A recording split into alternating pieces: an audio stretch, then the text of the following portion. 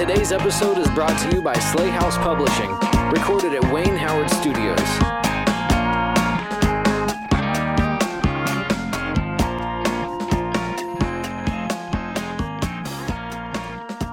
Welcome back to another episode of Slay House Presents. I'm your host, Trevor. With me today is a very special guest. I have KC Grifant. She is an award-winning writer based in Southern California who writes internationally published horror, fantasy, science fiction, and Weird West stories. She's a published short story writer with dozens of stories appearing in podcasts, anthologies, and magazines, including Spaceways Magazine, Unnerving Magazine, Cosmic Horror Monthly, Dark Matter Magazine, the British Sci-Fi Association's Fission Magazine, Tales to Terrify, the Lovecraft E-Zine, Musings of the Muse, Dancing in the Shadows, a tribute to Anne Rice, Field Notes from a Nightmare, Tales of Slay House 2022, The One That Got Away, Six Guns Straight from Hell, Shadowy Natures, Beyond the Infinite, Tales from the Outer Reaches, the Stoker-nominated Chromophobia, the Stoker-nominated Frightmare, Women Write Horror, and many others. She also co-founded the San Diego chapter of the Horror Writers Association in 2016. Her debut supernatural Western novel, Melinda West Monster Gunslinger, described as a blend of Bonnie and Clyde meet The Witcher and Supernatural, has received positive reviews internationally. Readers and reviewers call the book a fun, fast-paced, monster-filled joyride, genre-blending, a story that is fascinating and irresistible, and a massive crowd pleaser. Welcome to the show, KC Grifant. Thanks for having me. Thank you for the intro also. Yeah, it's quite an excellent intro. I love all of the stuff that you've been able to publish. And I did not know that you had also founded the Horror Writers Association chapter in San Diego. So tell us a little bit about kind of your journey as a writer. When did you kind of start writing? And, kind of how do you think you've evolved as a writer leading up to this debut novel? Yeah, so I think like probably many writers, I started creating stories at a very young age, like pretty much as soon as I could write. And I always enjoyed sci-fi, fantasy, horror. I wrote a lot of fan fiction as a kid before I think it was even called that, especially around X-Files and X-Men. Oh, yeah. I wrote so many stories about the characters in Frankenstein. And then started writing my own books as a kid, all unpublished, but it was, good practice, obviously. Aliens, clones, kind of all that. And then I had a multi-year writing block once I went to college. And I think it was just from having a very kind of chaotic lifestyle at the time, trying to figure out my career and relationships. I had a really hard time writing and just sitting down and kind of getting that peace of mind. And then once I kind of established my day job, so to speak, which is in nonfiction communications, and kind of settled down in a relationship, my mind settled a bit and I started writing more seriously. That cold turkey. So I started with short stories, kind of exploring some of the characters and those novel ideas. And I really enjoyed short stories. It's such an art form unto itself. And then I started getting those published, and it was a really great way to connect with other writers and publishers, kind of understand the landscape a little more. And then once I had my first kid, I have two small children, something about becoming a parent, like, I don't know, made me panic in terms of like my time. So suddenly I started writing much more, which is kind of counterintuitive, right? But something about having restricted time and maybe like a sense of my own mortality, I just kind of dove in and started writing way more. And then once the pandemic hit, I needed some sort of just total escape. And that's when I dove into writing Melinda West Monster Gunslinger, which I had already written a lot of short stories based on those characters. So the novel was like the next step, I guess. Mm-hmm. Yeah, that's kind of how it came to be. Now, were some of those characters had they already been published before, or Mhm. oh, that's really really interesting. One of the things that I really loved about Melinda West was that I felt as though as I was reading the book, I was introduced to these characters, and I was like, there's definitely more out there that these like it seems like these characters come in and it's like that is a strong enough character, even though they're a secondary character. I could totally see them in a spin-off, like I could totally see this world just kind of fanning out with all of Mhm. these many different characters. And I felt like that was a real credit to your understanding of them. They come in without a whole lot of exposition, they're just dropped in there and you're like, wow, these are really interesting folks in kind of that pulp fashion. That's great to hear, because that was definitely part of the writing process. You have to cut out a lot of extra characters and scenes and whatnot. So for a lot of the characters, I had these kind of backstories in mind, and I thought, let me just save that for a short story or a novella. Mm-hmm. And some of them actually have their own kind of short stories already out there that have been published or are going to be published this year. So I think that's also something I recommend to other writers if they're inclined, is to try, short stories to supplement your novels, because it can be a really fun way to explore your side characters Mm. and to kind of build up that world and that just that backstory, right? Yeah, I totally agree with you. And in fact, I actually know one of the local authors here, Marina Lostetter. I'm a big fan of her work. But as we were interviewing with her, she said that she was actually a short story writer before she became a novelist. And some of her novels, as a matter of fact, are kind of a collection of short fiction or short pieces of fiction that she kind of built a through line through. And one of her books, her fantasy debut, was kind of built out of a short piece of fiction. She had published this piece called I think it was Master Belladino's Mask, and then that became The Helm of Midnight. So I think you're right. I like trying your hand at short fiction and exploring these ideas, and then kind of making that transition is probably more natural for a lot of writers. Yeah, especially if the novel, feels kind of overwhelming and too much. If you're starting out, especially, the short stories can be a really nice way into it. And I was at a talk with Stephen Graham Jones, and I believe he Mm. was the one who was saying that he kept trying to write like a novella or a short story, and it kept expanding into like a novel or a longer piece. So that's also pretty common, and just another reason to try your hand at short stories. Yeah. So Melinda West, Monster Gunslinger, is it's a very pulpy book. It has a lot of adventure. Um I wanted to kind of pick your brain a little bit about some of the influences that kind of led you into writing this particular novel. What were some of the things that just kind of kept recurring to you or coming back to encourage you to write this book? Yeah, it's kind of funny because I didn't come to it from like an extreme passion of Westerns to start off. I wasn't that into Westerns growing up necessarily. It wasn't until I started playing this card game called Doomtown, which is like the Deadlands universe where you have, I don't know, evil circus creatures and gunslingers and outlaws and kind of all these fun characters. That sort of opened my eyes to the Weird West, and I actually wrote some official stories for the cards. Oh, And then wow. from there, yeah, and that was really fun. I met a great community here in Southern California. We played competitively. And that is kind of where I started thinking, well, what would my own kind of Weird West world look like? Mm, What would those characters look like? And that was the genesis for Melinda West and her crew.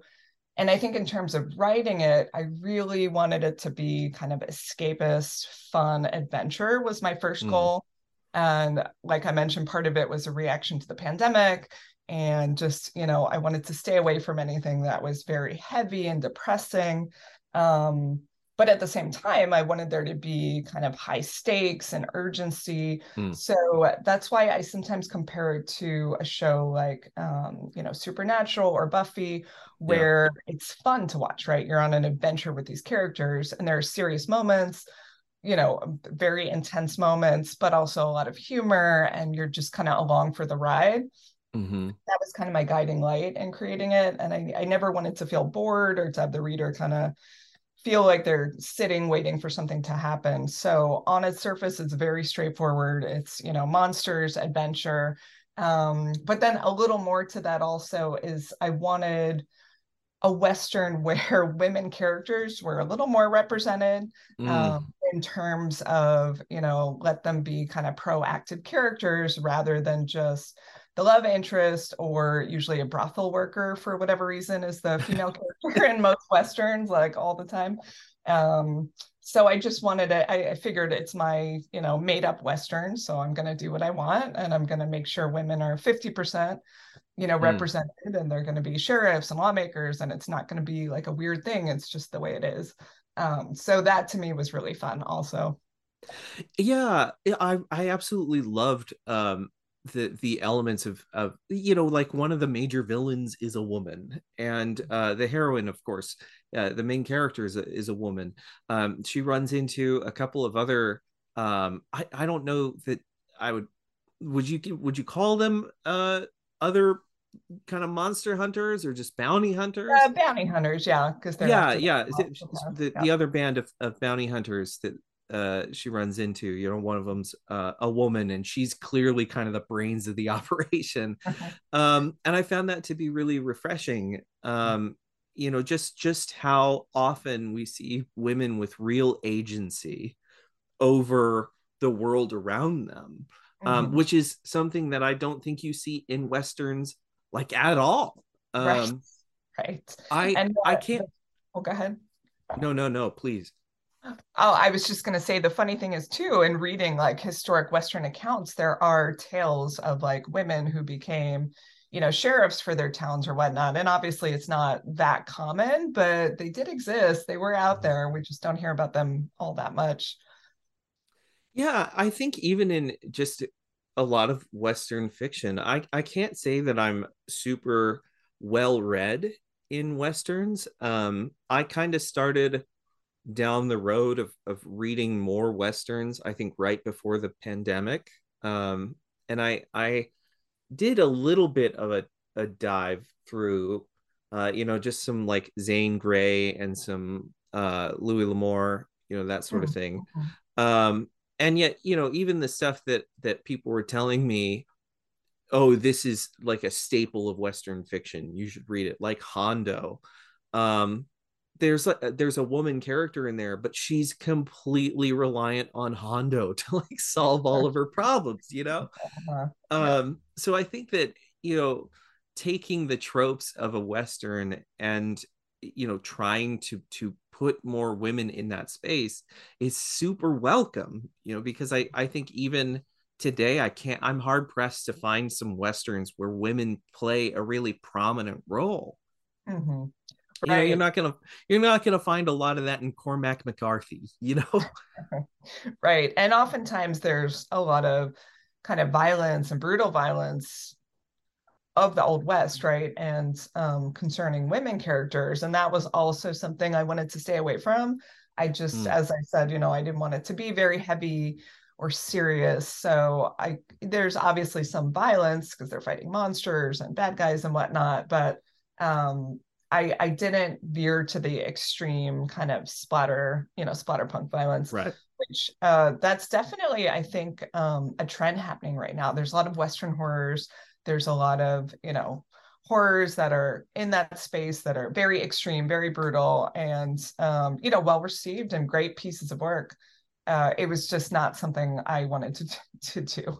I'm a little squeamish when it comes to extreme horror. So, Well, I think there's a space for that, right? I feel like there's a place for both. when I was reading Melinda West, I mean, I really connected to it because of the pulp elements. And I kind of want to, again, I kind of want to hear from you if there were any particular, kind of pulpy influences on Mhm. some of the ideas you had for the story. Yeah, actually, I never thought about that too much. I think part of it is that short story mentality, because for the Mm, short stories, each one's almost like a standalone TV episode, right? yeah. They encounter a problem, they encounter a unique monster, and then they have to come up with the solution. And then that's it. And that's the short story. So in a similar way, the novel is like, okay, they're encountering these monsters. Obviously, it's a little more epic, but I think that's maybe where that pulpy feeling came from initially. Mm. I also always loved comic books, especially X-Men comics. So I think maybe part of that, that episodic feeling where you have standalones, but there's kind of this overarching plot. Maybe that was a bit of an influence also. Yeah, I like you, I read a lot of comic books. It's probably one of my favorite forms of literature. Um, when I was, I don't know, 13, I think, I really kind of discovered Superman. Like that was he was my guy, that was my character. And that opened a whole world to this whole style of literature. And from there, I was introduced to a lot of other characters and a lot of other writers that were, influential on comic books. Like I've read so much Doc Savage and The Shadow, as kind of the progenitors of comic book superheroes. And that led me to reading all kinds of other just like pulpy stuff, Conan the Barbarian, exploring horror through, HP Lovecraft. I have some problems with Lovecraft, as most Of people course. Yeah. do, right? But there's, just that kind of pulpy, call it episodic, let's expand Mhm. this universe through this kind of serialized fiction, Right. that I find to be very fun. So reading this book in a lot of ways for me was like revisiting what I fell in love with when I was 13 and 14, through these comics, through these stories.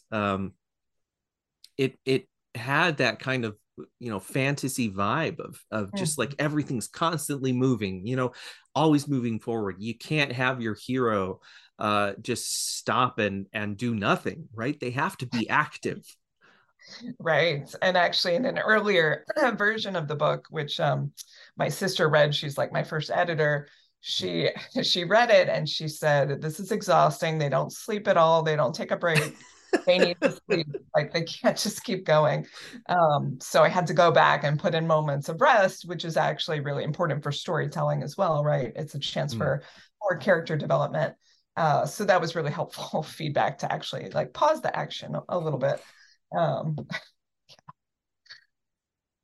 Yeah, I kind of love that. And you do have some very tender moments between your characters, which I really appreciate. And again, that's something that I don't think you'd get with, like Doc Samson never has a moment where he sits down and reflects on his relationships, right? That's not a thing he does. Right. And actually, that was something else that I wanted to do in the book that people advised me not to do, which is to showcase just a healthy, well-formed relationship between Melinda and Lance. So initial feedback I received was, oh, make it, more of a love triangle, or don't have them be together yet. Let's see the tension. And I totally get that advice, but I really wanted just to show just a healthy relationship. They have, of course, they have some drama and conflicts like any Mhm. relationship, but they work through it. There's not a whole lot of drama. They're just each other's rock. And that was just something I wanted to do from the get go, for better or worse.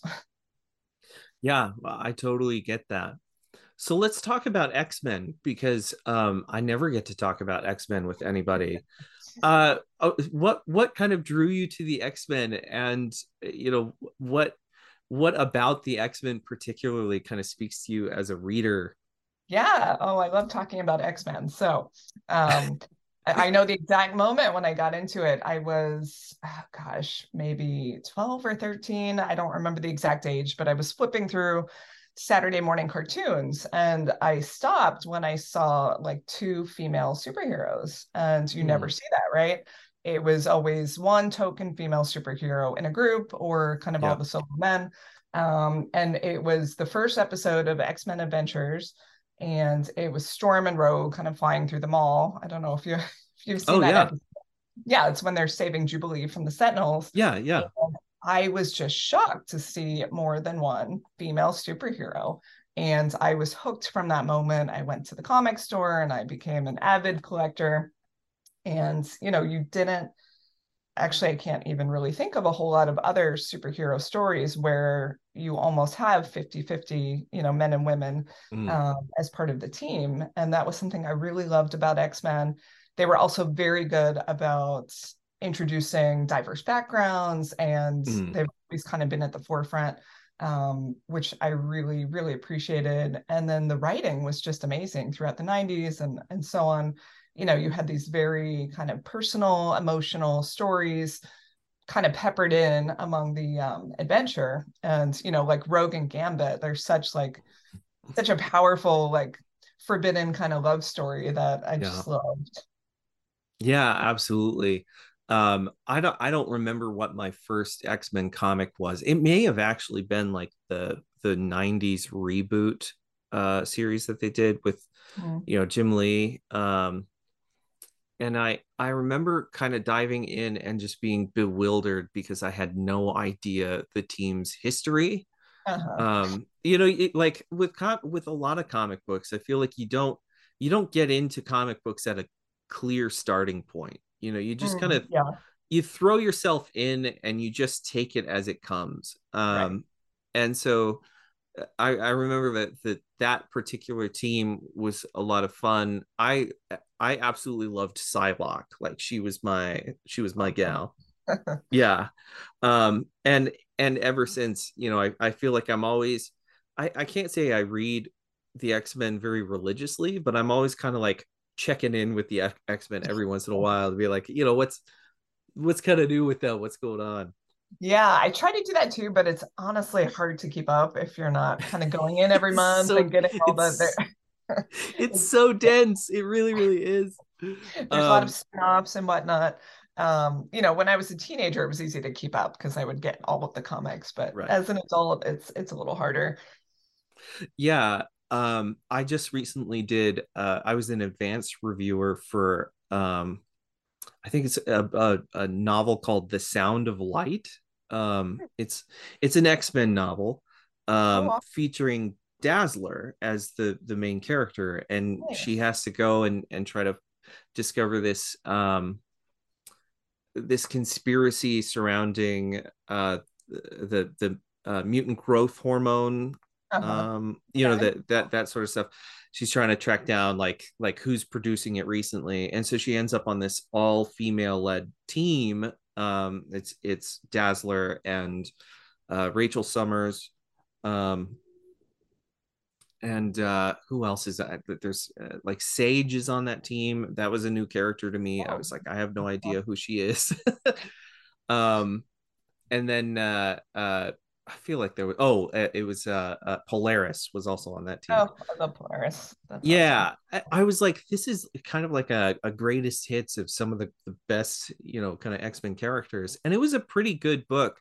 But there was a lot of like, let's stop for a moment because we have to just info dump like all of the Oh, last 20 years of exposition. uh-huh. That's fun Yeah. though. That sounds fun. I love the how many characters there are in the X-Men universe, and Mm. very like well developed, interesting characters who all have some kind of like psychological wound or conflict. Obviously Wolverine's a great example, but they all have something that makes them so human. Um, Morph is probably my favorite character. He's like Oh, a little obscure, but I just his story and his like sacrifice, he really stuck with me. And then yeah, they're all great. Storm, Jean Grey, Rogue. I mean, it's hard to pick a favorite. yeah. I mean, there really are so many iconic characters in the X-Men. And they do have some very fun stories, you know. Mhm. I definitely just recently I loved the whole Phoenix Reborn kind of saga with Mhm. you know, Cyclops going completely rogue, and he's like, Yep. maybe we should be more radical. And I was like, all right, I'm for this. We can go this direction for sure. Yeah, fun stuff. So you've written a lot of short fiction, and you know, one of the things that I really like about the short fiction from you that I've read is, you know, you don't sacrifice um character and characterization, you know, even for short fiction. So I kind of want to hear from you a little bit about your thoughts on the craft of short fiction and how you construct, you know, a very multi-layered story. Yeah, goodness, there's so many tips on short fiction, but I think in terms of characterization, um, for me, a lot of times the voice of that character is sort of what comes through first. And that was definitely the case with U Train, which I published with you Mm-hmm. guys. The voice of kind of the grumpy old New Yorker who's really into conspiracy theories, like was the starting point for that, and kind of dropping him into this weird situation. I find that voice is especially helpful for short fiction, right? To kind of drive the interest, but not you know, not all my fiction has that strong voice or characterization necessarily. And that's what I love about short fiction. You can do all kinds of things, right? You can have one story that's really strong on voice, one that is maybe more dreamlike, and you know, you're not really sure what's going on. One that is really just about a concept, and you kind of add in the character. There's just the whole, you know, gauntlet of things you can do with a short story. But you know, I am a believer that character drives story, which I think most of us are, right? You want Yeah. to see the person in the situation, what is their problem, and how do they either overcome it or fail to overcome it. That's just the basic, you know, structure of a story. Um, and something I do tell people who are starting short stories for the first time is it's easy to miss that. A lot of people will write vignettes instead of actual stories, right? When they're first starting in the craft. And I've done that as well. And a vignette is where nothing's really happening, right? You're more showing a moment in time, Right. um, maybe with beautiful language or an interesting character. And there's a place for those, but I think a really powerful short story has that narrative structure where your character has a problem, they're forced to deal with that problem, and then you see the resolution afterwards. Yeah, I really appreciate you train, because I feel like there's so much going on that's packed into that story that I missed the first time reading it, you know. And you know, speaking from behind the scenes, when we kind of did that big call for stories, we were like, you know, we want to buy a story, we want to produce it, as you know, kind of this audio experience, this, whether it be an audiobook or something more with a, you know, a kind of broader cast. um when we put out that call, I mean, we had, you know, hundreds of different stories that we kind of went through, and some of our decision making was based around what could we actually perform, you know, what do we have the resources to perform, because we only had, I mean, none of us are real voice actors, we just love telling stories. Mhm. And so we were thinking, you know, we can't go too big with the cast, but we also want something that, you know, kind of speaks to us. And U Train was one of those stories that I was carried along by, just by the the situation itself, which Mhm. I think on my first read I was like, this is a really interesting um situation for these characters to find themselves in, and this imagination of, like, you know, the travel to the underworld, you know, Mhm. this journey and the stops along the way that, you know, kind of represent this reflecting back on one's life. You know, I felt like that was a really interesting journey to take for a horror story. But it was really subsequent rereads that made the story that much better, and made me appreciate all of the craft that you put into it, because we get more about those characters as they converse with one another. Mm-hmm. We find out more of their singular vices, or we find out more about kind of the emotional baggage that they're all carrying with them on this ride into the underworld. And I felt like um there are so few stories that I see that have this kind of multi-layered approach, where we're really learning about the characters in significant ways, through the things that they talk about, or through the things that they carry with them into the underworld. I don't know that there's a question in there so much as there's just, kind of a deep admiration. But Thank you. I'd love to hear from you some of the decisions that you were kind of making to enrich that character experience. Mm-hmm. I think that's definitely, part of the art of short story telling, right? You have a limited space, limited word count. So you need to make sure whatever language you're picking, whatever gestures your characters are making, as much as possible, they need to do double duty, right? So you need the reader to be able to infer things based on the language you picked. And sometimes it's not even conscious necessarily, right? The reader will be reading the story, and there might be little clues in there and they don't notice it necessarily, but hopefully it all comes together at the end. That's the kind of goal, right, for a short Mm-hmm. story. And I always think of, I mean, it's a little cliched, but Hemingway's 6-word story, right? Baby shoes for sale, never worn. I think that's how Right. it goes. And it's just such a powerful example of how you're using language to create a huge backstory and to help the reader infer the backstory. So even in a 6,000 word tale or 3,000 or whatnot, you need the words to do double duty in that same sense. So I think in my edits of that piece, I was really trying to make sure that any kind of action or language was not extraneous. I'm an editor in my day job for Mm-hmm. nonfiction, and I have a journalistic background. So that really helped me kind of pare down language and be really ruthless in terms of cutting words out almost too much, where for a while my stories were too short and I needed to expand them. But I think when writers go into a story, especially a short story, being very mindful of whatever they can cut and just making sure everything's there for a reason, whether it's a character or a piece of Mm. dialogue. So with that kind of concision, just throwing this weird philosophical question at you. I mean, do you feel like there's a danger there in perhaps letting your reader have too much agency over how they interpret your story, or do you feel like that's kind of some of the symbiotic relationship between reader and author? Yeah, I think it's a balance for sure, right? You never want a reader to come away confused after reading your story. Um, there can be open questions or maybe a few interpretations, but Mm-hmm. not confusion. So there's a really fine balance there. And I do think, it's up to the writer and their style and how they want to do that, right? Do they want a definite ending? Do they want to leave it a little open-ended?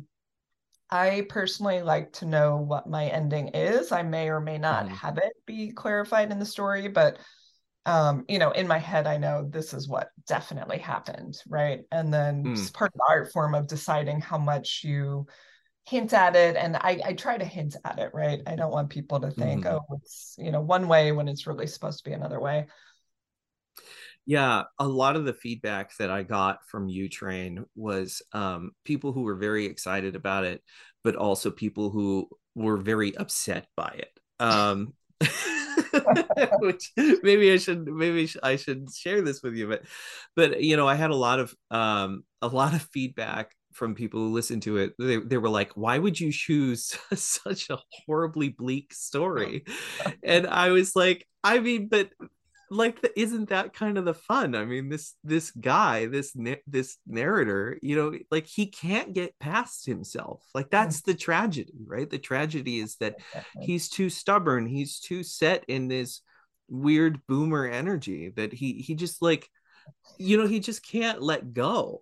Right. And I think that's kind of the point. Like if there's a lesson to be learned from U Train, it's like, you can't you can't take that resentment with you. Like that, it's just not, it's not healthy, it's not good. Right. And you see other characters maybe having slightly more positive outcomes. So Mhm. even though it's bleak for the main character and overall, kind of upsetting maybe, there's little tiny glimmers of hope, I think, maybe. Yeah, I mean, I definitely felt like, I mean, that was kind of the whole point. It's like, like just let go, like Right. yes, you have to face these primordial fears, um but but that's to cleanse you, like you have to go through this process in order to move on. And that's what this whole story is. These are four people with pretty big problems, stuff that they're not proud of, Mm-hmm. who have to learn to let go of that, to kind of absolve themselves of the wrongs that Exactly. they've committed. And like there's power in that, right? There's power in learning to absolve yourself. Yeah, yeah, self-awareness, but also self-forgiveness. Not like excusing what you've done, but Right. really kind of embracing it and, Yes. as you say, letting it go to move on. Yeah, there's like, you have to take ownership of it, right? Hmm. And that's a big, I think that's a big step toward, finding absolution, right? Is first owning the things that you did that are wrong. um and just, like having to grapple with who you are after that moment. And so primordial fears, kind of fitting into that stage, I think, of just human awareness, of Hmm. like, yes, of course, this is the primordial, these are the kind of creature fears that we have. And yet a lot of that is inconsequential, I feel, to the emotional revelations that these characters have to make. It's like, why is facing rats so much harder than facing the fact that you haven't talked to your daughter in, how many Right. years? Yeah, that's exactly it. And I just have to say, you guys did such an amazing job with the audio production. It's like definitely one of the highlights of my career to date. Like just hearing the characters come alive and the sound effects, it was just so powerful and like very special as a writer. So thank Well, you. thank you for that praise. For what it's worth, it is our highest rated episode, the one that we had Awesome. the most listens to. And we were ecstatic for your story and for TM Morgan's story both. When we read them, we thought, man, these are just incredible stories, and we want to share them with people. We were so proud not just to produce that, but we were also very proud to include that in our anthology from last year, because it really is a phenomenal piece. Mhm. I don't think we've had the opportunity to, just like be face to face to tell you that, but um, I'm very proud of that story for you, because I think that it gave us a lot to kind of chew on, to play with. I know I had a blast reading it, and just kind of living in that character's headspace for the couple of days that we spent, recording it, and then the months we spent, like kind of editing it. So Oh, the voice actors did so amazing, bringing those characters to life. It was just a dream to hear it. So thank yeah. you. Well, I will absolutely pass those around, and I will wear that, with great pride. I had such a fun time with it. So what is new on the horizon for you? What are some of the projects that you're working on that we can all kind of get really excited about?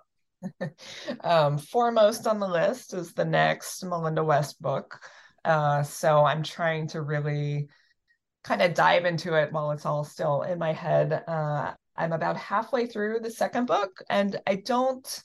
People have asked if it's a trilogy or whatnot, and I Yeah. don't think of it as a trilogy. I really want each book to be standalone. Mm. There's maybe little threads kind of left to explore later, but there's no big cliffhangers. I have ideas for subsequent books as well. So I can imagine it being kind of a multi-book series. Sure. But right now I'm in the middle of the second one. So there's, more epic stakes, scarier monsters. There's the beginning thread is around kind of a monster infection, Ooh. inspired by our times, and kind of paranoia around that and how people respond, right? Because the human response can be as dangerous or tricky to manage as the actual monsters and infection.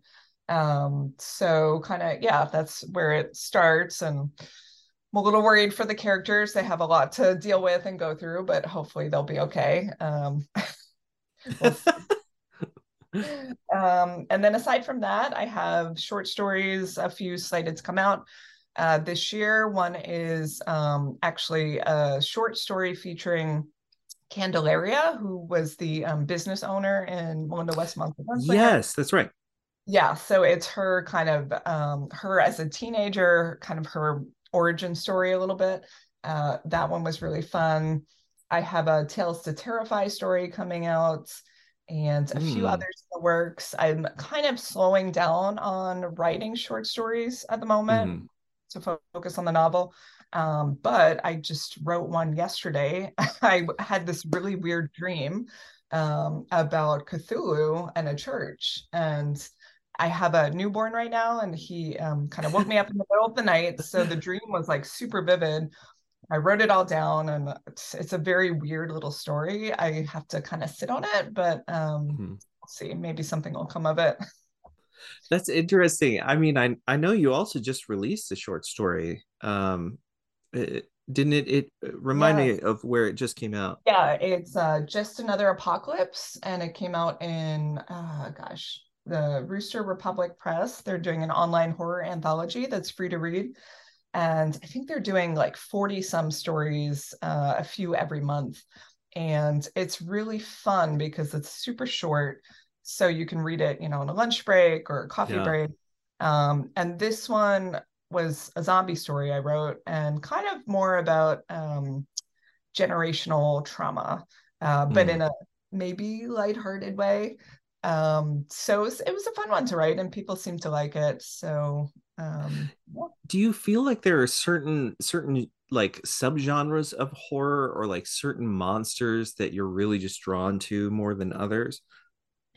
I think I've written about most of the monster tropes. I like creating my own as much as possible, Mm.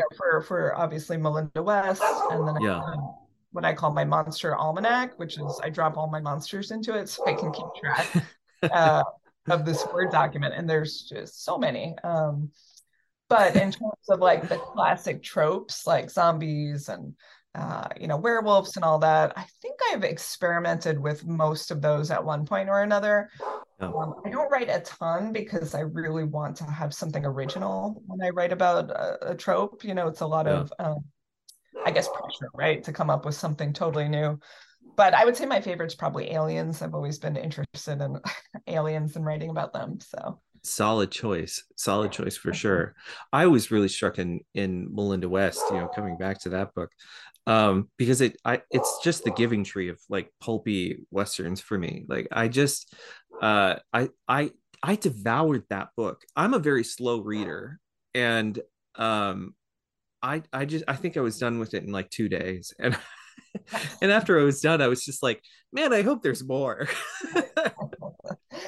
But It was interesting for that one because there are a lot of pieces that I hope to explore in future books and stories, right? You get hints of these other like lands and other groups of people, and um in some ways it almost felt like this is my blueprint, and I have a lot to yeah. a lot to write from here. Yeah, for me it was inspiring because I was like, I could set an entire D&D campaign just in this universe you've created. Awesome. um and I was also, I went in expecting like just common monsters, like I don't even have a great example.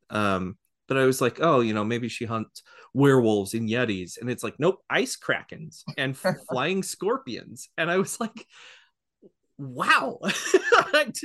I was not expecting any of that, and it was so exciting, anytime she ran into a new little creature, these wispy spiders that eat your soul. I was like, this is really really creative. I like it. Thanks. I was probably a little heavy on the like insect monsters for that one, just because that's always been my fear. So I'm like exploring more mammal-based ones now and like others. And I mean, nature is just so interesting, right? You have Oh yeah. animals in real life that do crazy things. So there's so much fodder there. Yeah, absolutely. Well, I'm definitely looking forward to more creatures and more Melinda West. When you said you're working on a sequel, I applauded. I was like, yes, good. Super happy to hear that. Um, do you feel like there's maybe an anthology of some of these shorter pieces in your future? Yeah, definitely. I have, gosh, I don't even know how many short stories in that world. Several have been published, several I've like written and have. So I do think it'd be fun to collect them at some point into a collection. And then, people who enjoy the book can go to the collection and read more about these characters. It is something I'd love to do. And maybe to the Monster Almanac, that would be fun to get illustrated and published someday. Yeah, my future D&D campaign absolutely needs that almanac for reference. Well, where can people find you online? Yeah, my website is kcgrifant.com. And I have a monthly newsletter and pretty frequent updates on there. And then I'm on pretty much all of the main social media platforms at KC Grifant, Twitter, Instagram, Facebook, and TikTok. So yeah, anybody can connect with me there and say hi. Awesome. And yeah, definitely watch out for some of your future fiction. You'll have to let us know where that's going to be published.